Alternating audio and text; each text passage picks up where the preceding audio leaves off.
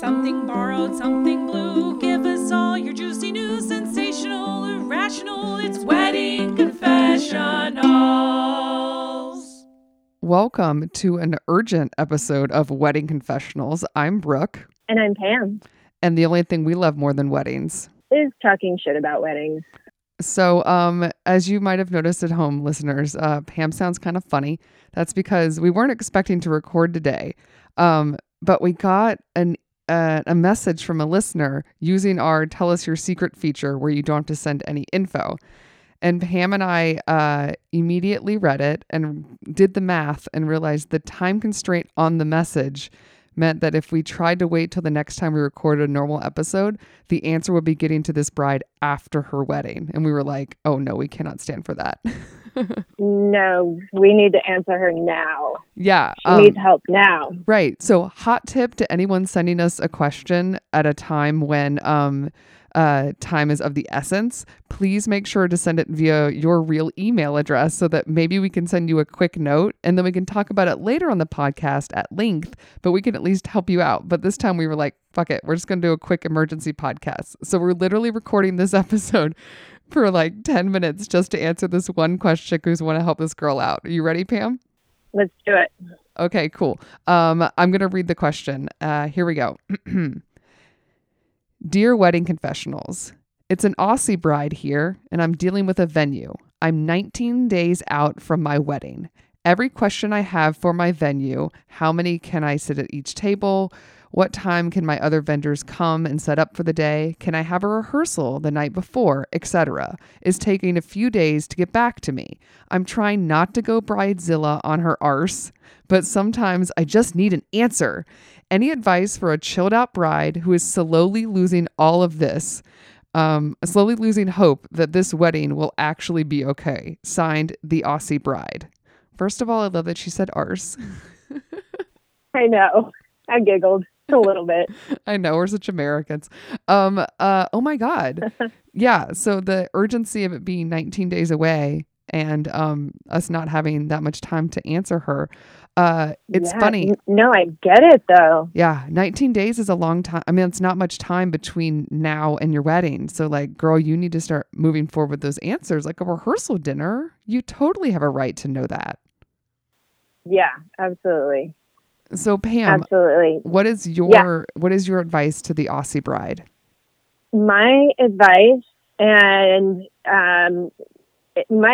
to march down there. You just quit emailing, quit calling. They're not responding. But if you march down there in person and you're standing in front of them, it's a lot harder to ignore and you can get all your answers answered or all your questions answered all at once.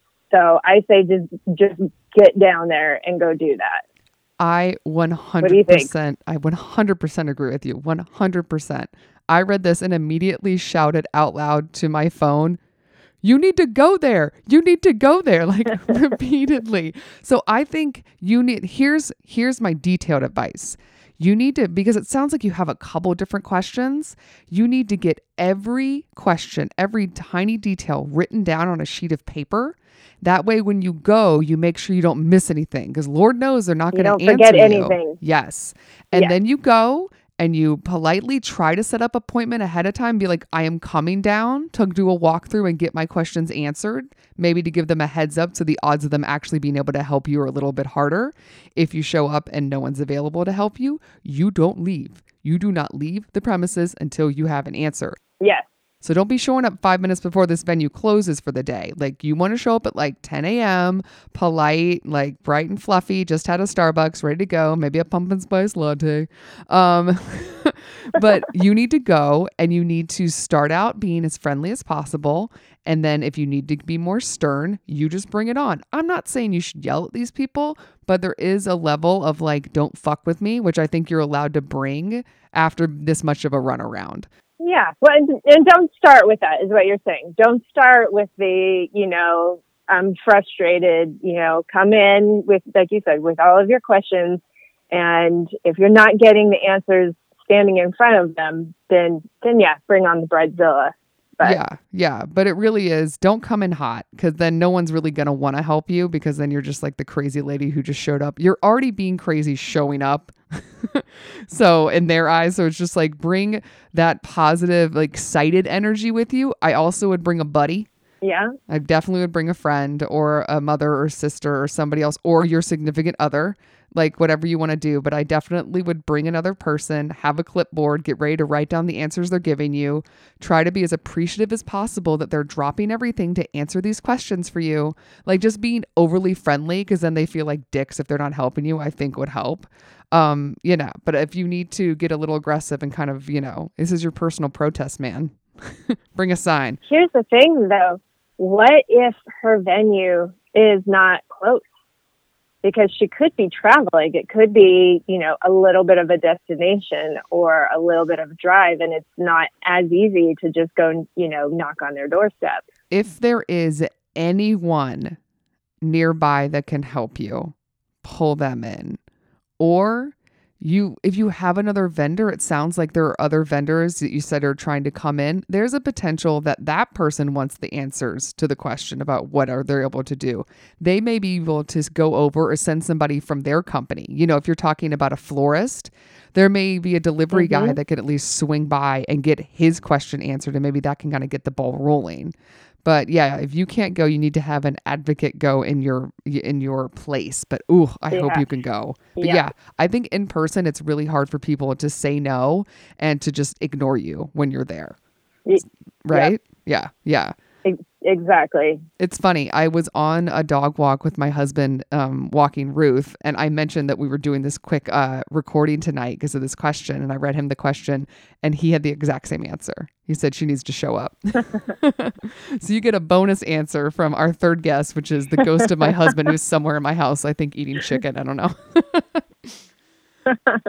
So literally that is it, guys. This is the whole episode. I think the intro and outro music are longer than the actual episode, but we felt bad and we didn't want to answer. Yeah. Hey man, in and out, quickie, nothing wrong with that. So yeah, good luck, Aussie Bride. Please let us know how it goes. Yes. I'm now very concerned for you. And yeah, if they're giving you the runaround, it's going to be fine. Yes, it really will. It's going to be fine. I will say, when it comes to the seating and the arrangements of the day, I genuinely believe they probably just have that down pack. It sounds like they do it a lot. Rehearsal dinner, if they aren't answering you and you're like 2 weeks away, not the worst idea to start maybe looking into booking a second location, especially if they don't require a deposit or a really expensive one. Because I don't know if those people are going to be great for the rehearsal. You know what I mean? Yep. Or is it just a rehearsal, or was it a rehearsal dinner? Maybe just the rehearsal. You need to be able to do a damn rehearsal. When you have to rehearse, you gotta know where you're gonna stand, where everybody's gonna go. You gotta have that. Yeah, push, man. Let us know. We're dying to know. Fight the good fight, keep girl. Us updated. Yeah, and good luck. And it's gonna be fine. Pam's right. We genuinely believe the fact that you're on the ball so much that you're trying to talk to them and you're talking to us and you're thinking ahead. You're not having this conversation with us 2 days before. You have over 2 weeks. You will be okay. I know this is crunch time and it feels like the world is starting to crash in and just like you just want to hide under your dress. And I get that, but you're going to do it, girl. I believe in you. Me too. Okay, cool. That's it, man. Thanks for letting me bug you via phone, Pamela. Anytime. All right, We're there for our bride. Yeah. Okay, cool. Well, I'll see you again on a normal episode of this podcast. Talk to you later, Pam. Bye. See ya. Special thanks to Andy Schreier for our adorable theme song, and to Ramsey Millay and Brian Maylard for their technical support, which we desperately needed. Want to make sure you don't miss a single episode? Subscribe to us on iTunes, Google Play, or SoundCloud, and make sure to give us a 5-star rating, or I guess a 4 if you're being judgy like us. If you have a crazy story to tell or need some advice, you can reach us by going to our website, weddingconfessionals.com. Or you can email us at weddingconfessionals@gmail.com. Or leave us a voice message at 434-933-2663. That's 434-933-2663. And as always, we will never reveal the names in order to protect the innocent and the annoyed. Don't forget to follow us on Facebook, Twitter, and Instagram. And if you're looking for those links, you can find those and more at our website, which you haven't figured out by now is weddingconfessionals.com. See you guys next time. Bye.